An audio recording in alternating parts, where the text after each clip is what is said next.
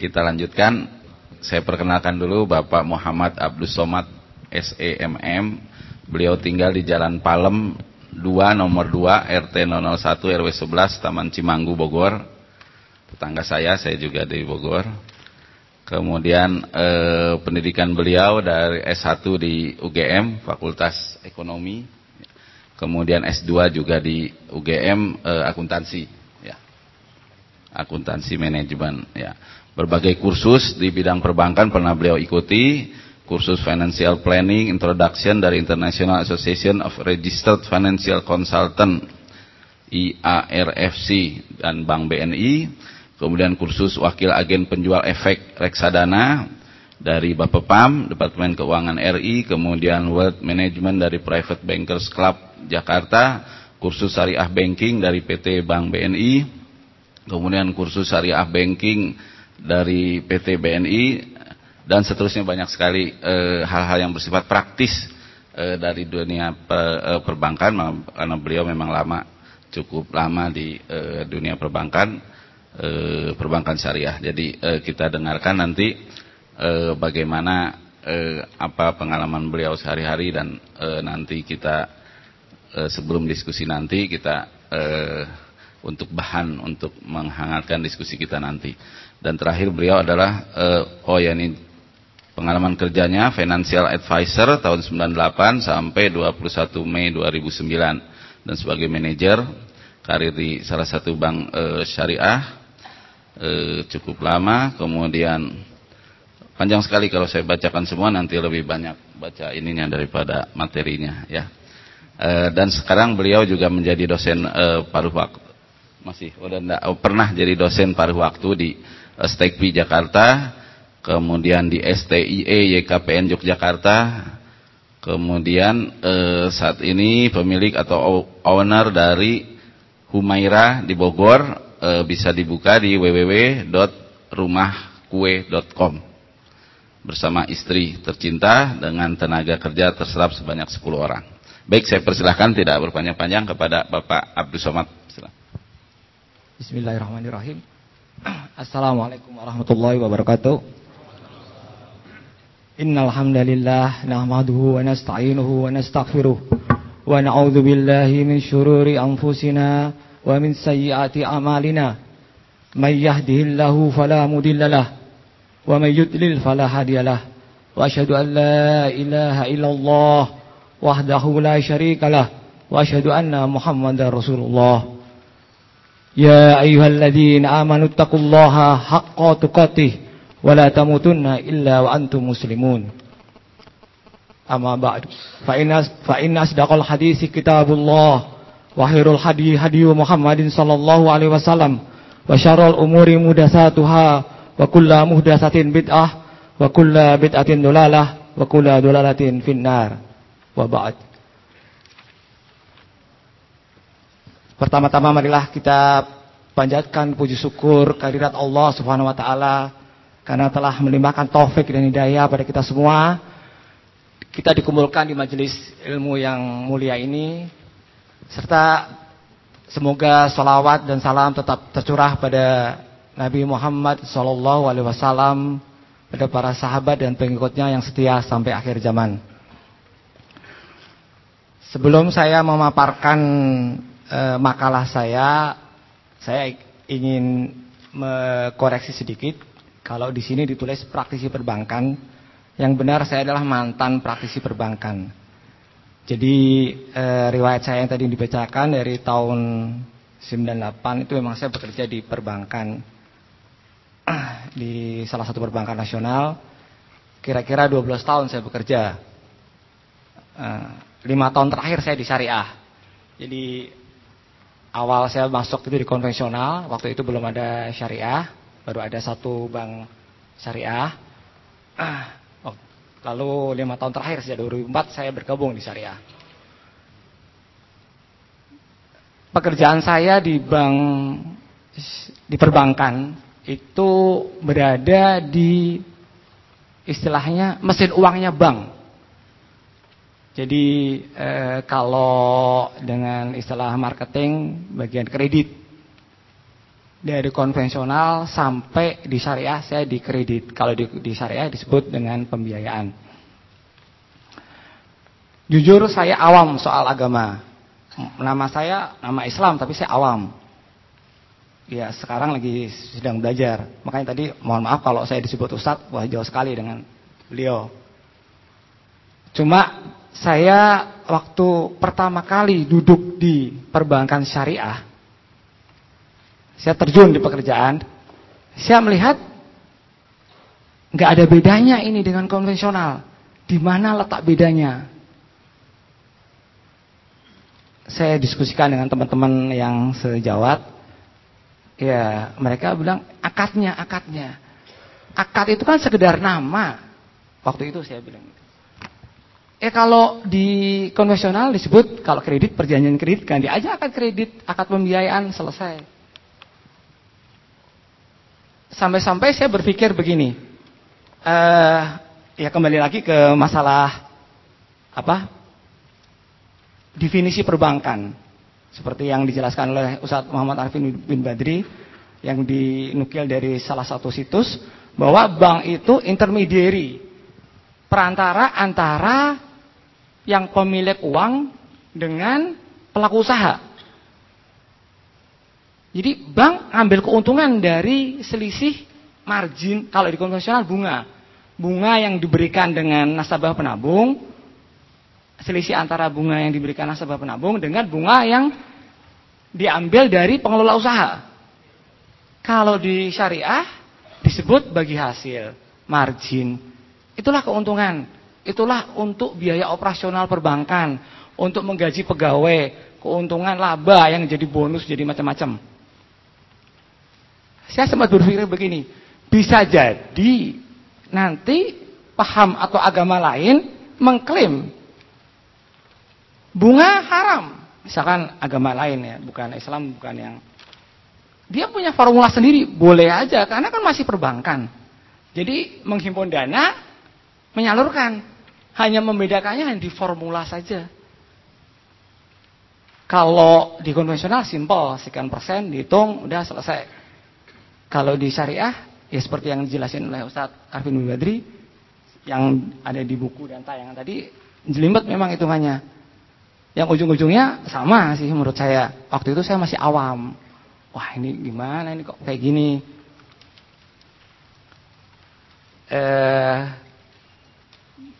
Kembali ke, kita langsung ke makalah. Jadi ke slide itu, yang seperti Ustadz tadi sampaikan bahwa kegiatan usaha bank syariah itu sama dengan konvensional, sama, nggak ada bedanya. Intermediary sama, menurut saya sama. Dan saya di makalah saya nanti akan saya paparkan bahwa sebaiknya kita udah nggak usah bicara bank lagi aja Ustadz. Kita bicara institusi keuangan yang Islami, Islamic financial institution. Jadi ini mungkin ada di saran saya nanti ada.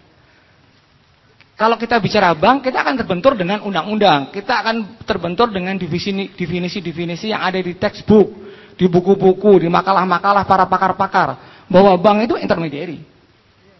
Kecuali kalau kita menerapkan benar-benar solusi yang ada di bukunya Ustadz Muhammad Arifin bin Badri. Sebenarnya itu kalau di kita bukan bank itu Ustadz. Bukan bank.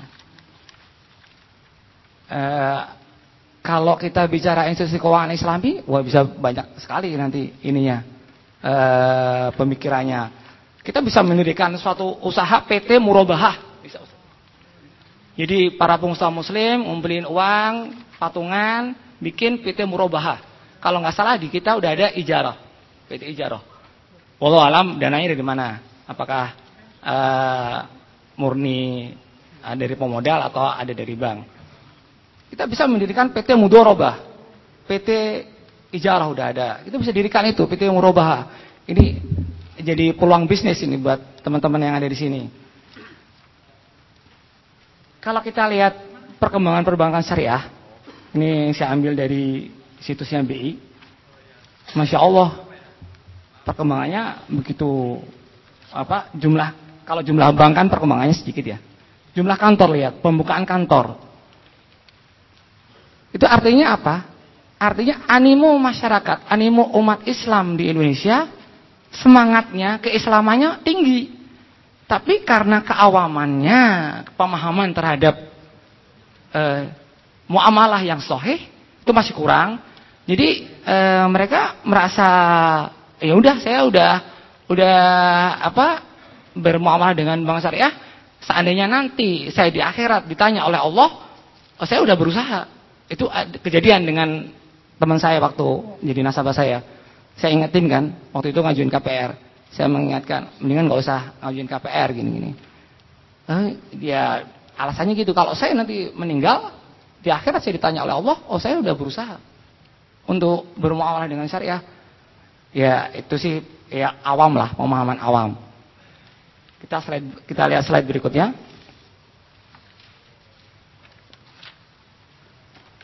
Kita lihat asetnya itu. Itu dalam miliar. Artinya kalau itu angka itu total 79611 2010 Agustus itu 79 triliun. Kita bayangkan kalau angka itu kita berdayakan ke umat dengan menerapkan prinsip-prinsip muamalah yang sahih. Akan ya Masya Allah bisa jadi pionir lah untuk kita keluar dari krisis ekonomi ini.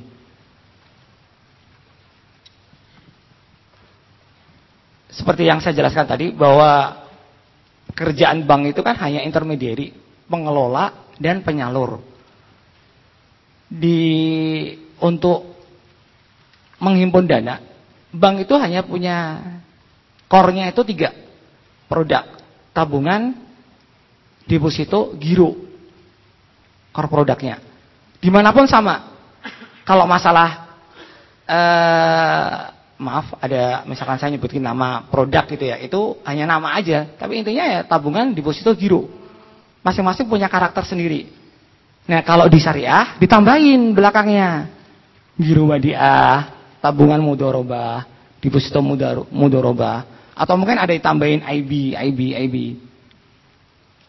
Tapi pada intinya sama. Jadi menghimpun dana. Kita lihat satu-satu. Giro wadiah.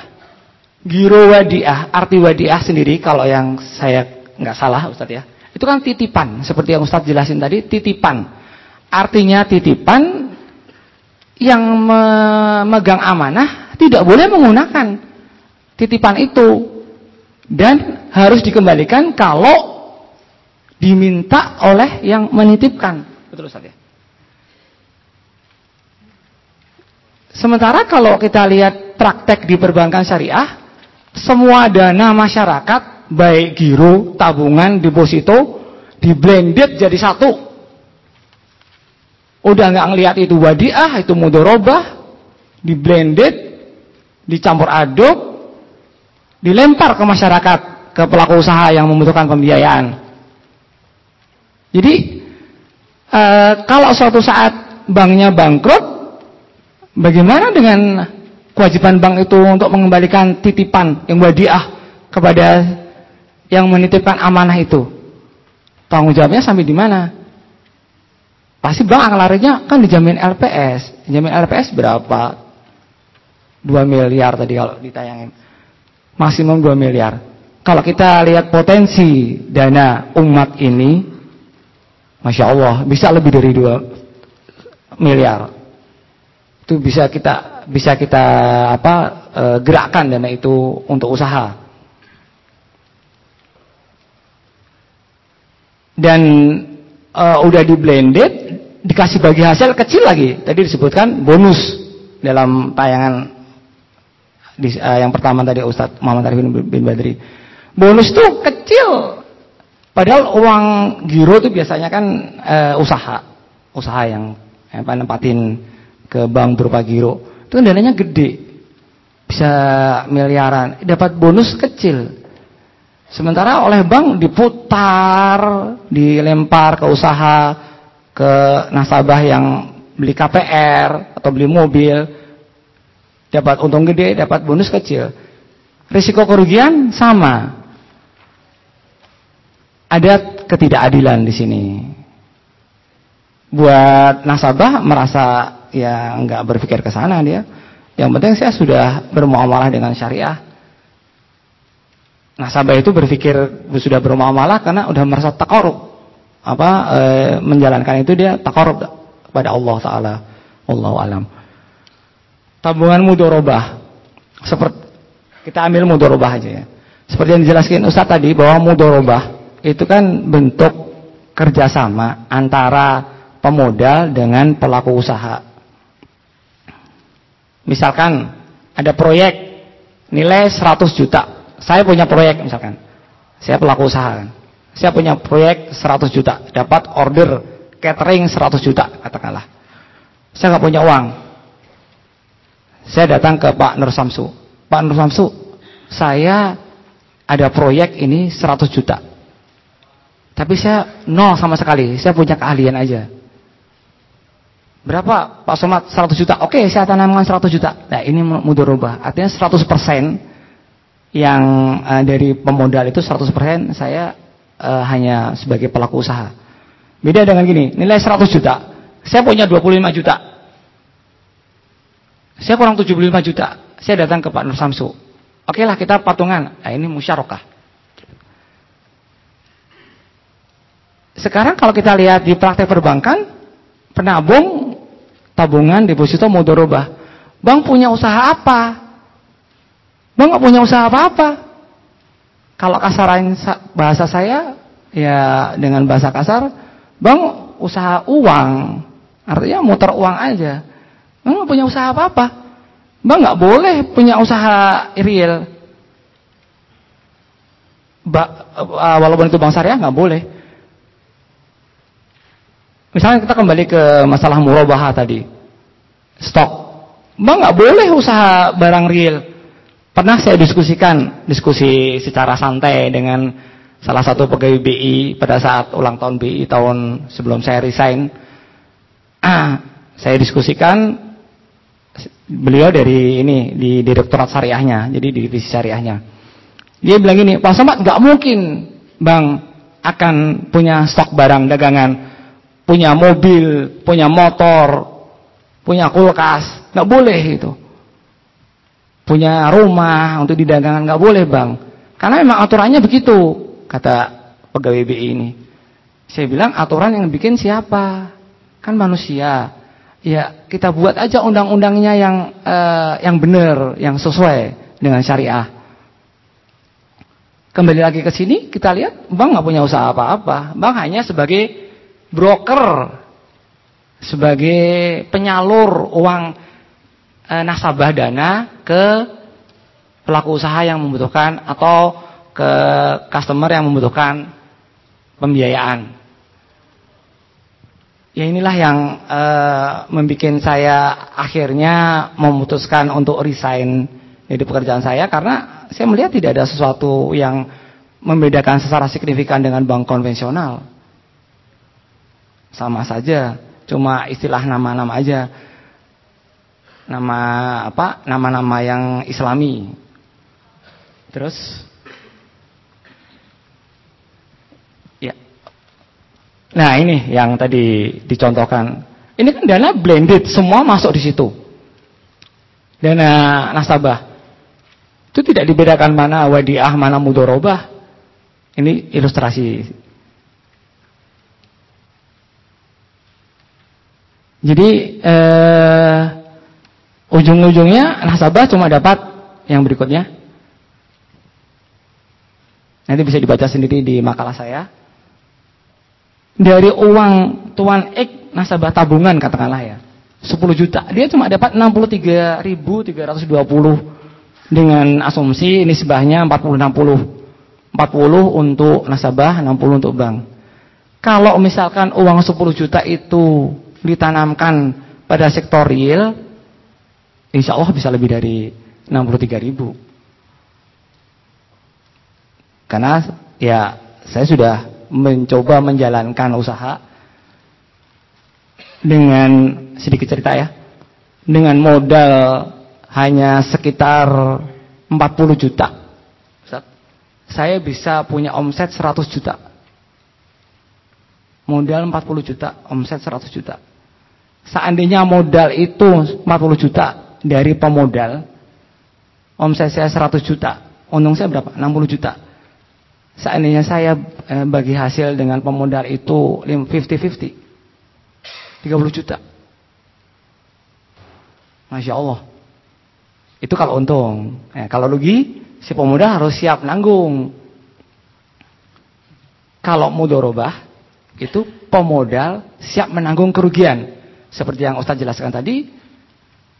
Lalu si pengelola usaha senang dong, dia cuma nggak nanggung apa-apa gitu. Cuma ya itu tadi, si pengelola usaha dia rugi waktu, rugi tenaga, rugi banyak hal. Kalau si pemilik modal hanya rugi uang. Seandainya saya baca di sebuah buku, seandainya kalau si pelaku usaha mau membantu, nah itu akhlak yang mulia buat si pelaku usaha. Nah, ini sekarang kuncinya. Kan ada pertanyaan, saya baca di suatu artikel, ada pertanyaan bahwa syariat Islam membuka peluang untuk para pelaku usaha menipu para pemilik modal. Jadi ada pertanyaan dari masyarakat awam bahwa syariat Islam membuka peluang bagi pelaku usaha untuk menipu para pemilik modal. Nah, inilah tugas kita pemilik modal, untuk mencari partner bisnis yang amanah, yang akidahnya kuat, yang selalu thalabul ilmi. Ya, kuncinya yang Islamnya bagus, yang akidahnya kuat. Insya Allah ya nggak akan lah niat menipu, kecuali kalau kita gegabah mencari partner bisnis sebagai pemilik modal ya. Itu susah membuktikan misalkan saya rugi gitu. Ya bisa juga sih kita lihat misalkan karena bencana alam memang rugi, tapi kalau ternyata dipakai untuk urusan lain, nah itu beda urusannya.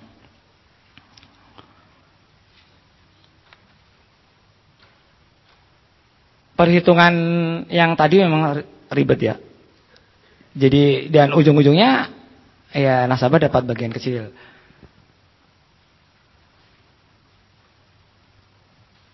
Nah, ini seperti yang saya sampaikan tadi.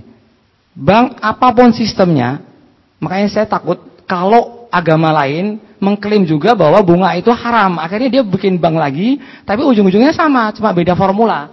Makanya apapun sistemnya tidak dibolehkan oleh undang-undang untuk melakukan kegiatan bisnis real seperti jual beli, punya stok, nggak boleh. Diharamkan oleh undang-undang. Bank hanya bergerak pada transaksi uang saja, jadi peredaran uang saja. Kalau di perbankan, jadi mesin uang, artinya penghasilan keuntungan bank itu bukan hanya dari kredit, Pak. Jadi bisa juga dari treasury yang istilahnya yang riba, Pak ya. Dari treasury. Mereka juga antar bank saling meminjamkan. Ini terjadi juga di bank syariah. Antar bank saling pinjam meminjam. Nilainya lebih gede. Antar bank saling meminjam, ini apa? Sektornya apa? Usahanya apa? Nggak jelas.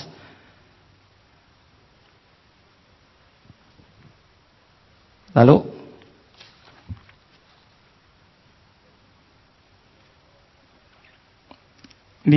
seperti yang sebut di awal bahwa sebaiknya ini usul saya, Pak ya, mungkin ke KPMI juga. Jadi kalau kita bicara tentang bank, nanti kita kepentok dengan undang-undang, dengan aturan, dengan definisi. Jadi kita sekarang bicara tentang institusi keuangan aja, institusi keuangan yang Islami. Baru kita nanti bicara lebih detail. Kalau kita bicara bank, ya kayak itu lagi ujung-ujungnya. Pembiayaan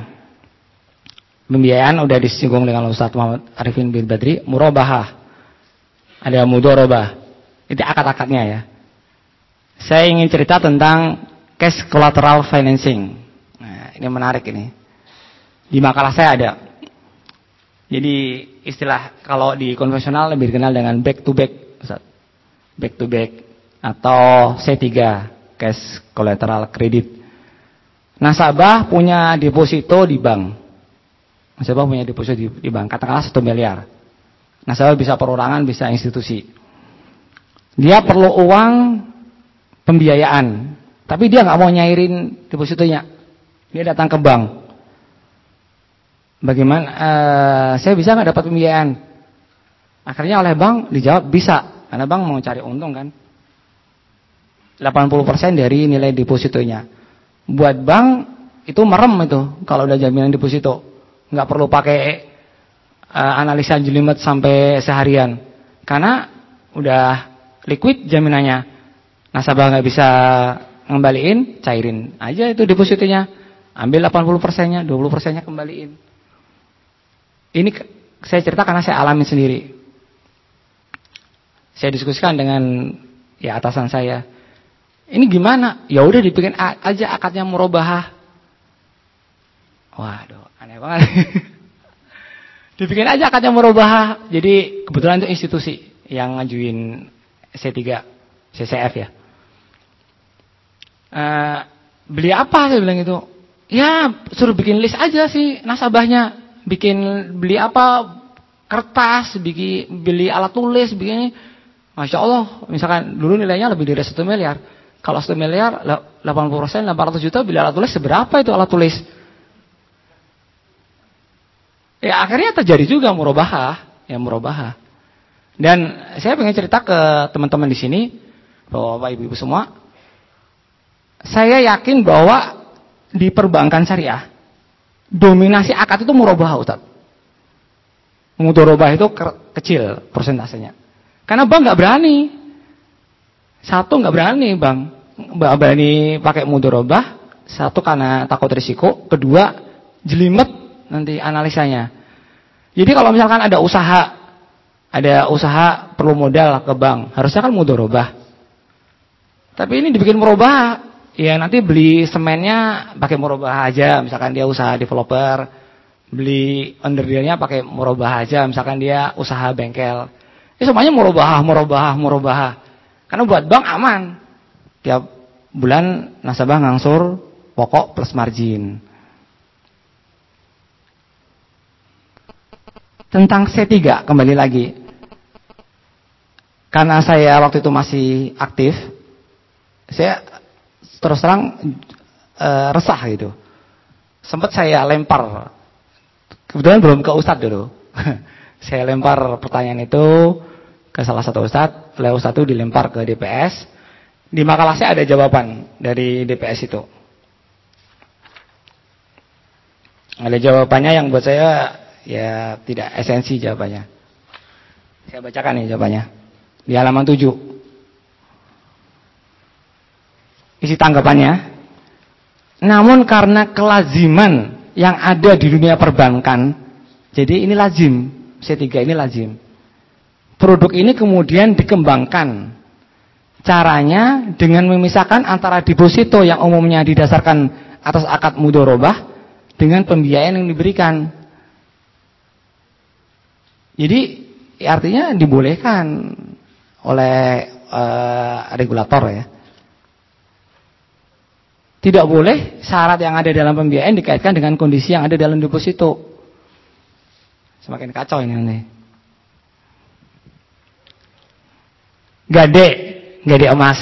Kali ini saya diskusikan dengan Ustadz. Jadi di sini ada jawaban Ustadz Arifin bin Badri yang halaman 7 juga. Gade emas rahan. Itu ada jawabannya dari Ustadz. Teman-teman bisa baca sendiri dari itu. Ini akal-akalan juga menurut beliau. Jadi ini sekedar utang piutang aja dengan jaminan emas tadi. Karena menurut nasnya si yang mendapat yang titipan yang ini bisa boleh ngambil biaya kalau binatang ternak Ustaz ya. Karena memelihara. Ini kan emas nggak perlu pemeliharaan.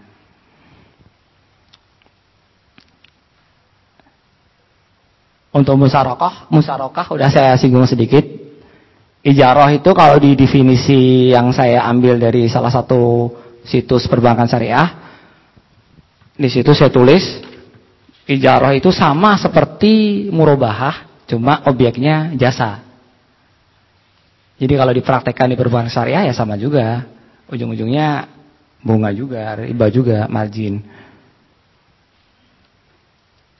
Mari kita lihat berikut. Nah, ini aktiva produktif perbankan syariah, artinya pembiayaan yang disalurkan. Ini kredit lah, kredit yang disalurkan oleh pembiayaan syariah. Agustus 2010 60 triliun. Jadi itu yang di atas itu pembiayaan. Kalau dari Bank Indonesia itu kan perbankan ada ini kualitas pembiayaan, Ustaz. Jadi ada golongan 1 sampai 5. 1 itu lancar, sampai 5 itu macet. Kalau yang baris kedua non performing itu dari golongan 3 sampai 5. Jadi yang lancar cuma 1 2, golongan 1 2. Kalau kita lihat tahun 2010 Agustus, rasio yang tidak lancar itu udah 4,10%. Aturan kalau nggak salah, aturan perbankan itu batasnya 5%. Jadi ini udah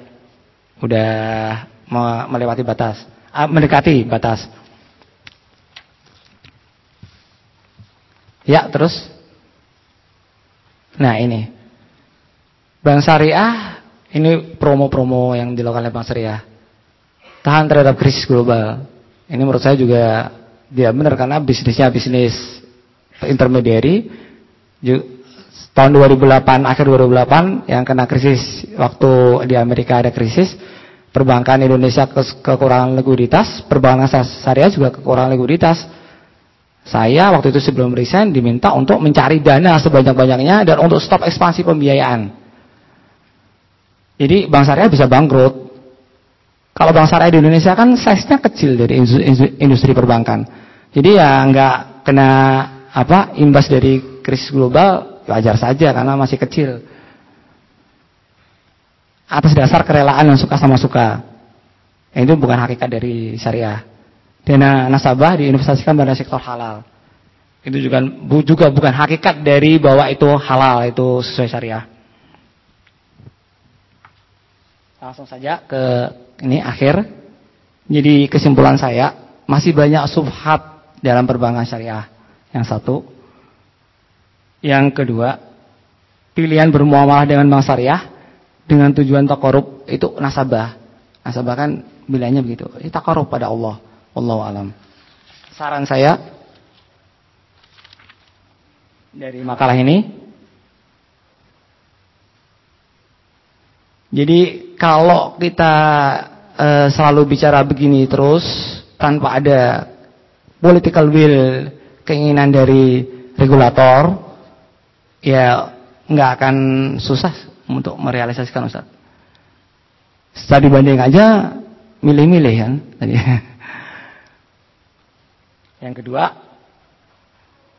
berhati-hati bermuamalah dengan bank syariah yang ada. Yang ketiga, forum-forum kayak gini perlu selalu diadakan. Alhamdulillah beliau udah berada di tengah-tengah kita.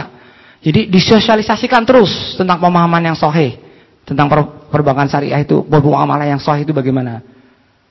Bisa forum kajian, dialog atau tabligh akbar. Nah, ini yang keempat, mewujudkan institusi keuangan Islami yang sahih. Jadi kita udah nggak perlu bicara tentang perbankan lagi. Yang terakhir, tetap terus thalabul ilmi pada sumber-sumber yang sahih, Al-Quran, As-Sunnah, dan pemahaman para salafus soleh. Wallahu a'lam bishawab. Wassalamualaikum warahmatullahi wabarakatuh. Assalamualaikum warahmatullahi wabarakatuh. Baik, terima kasih kepada Bapak Abdussomad.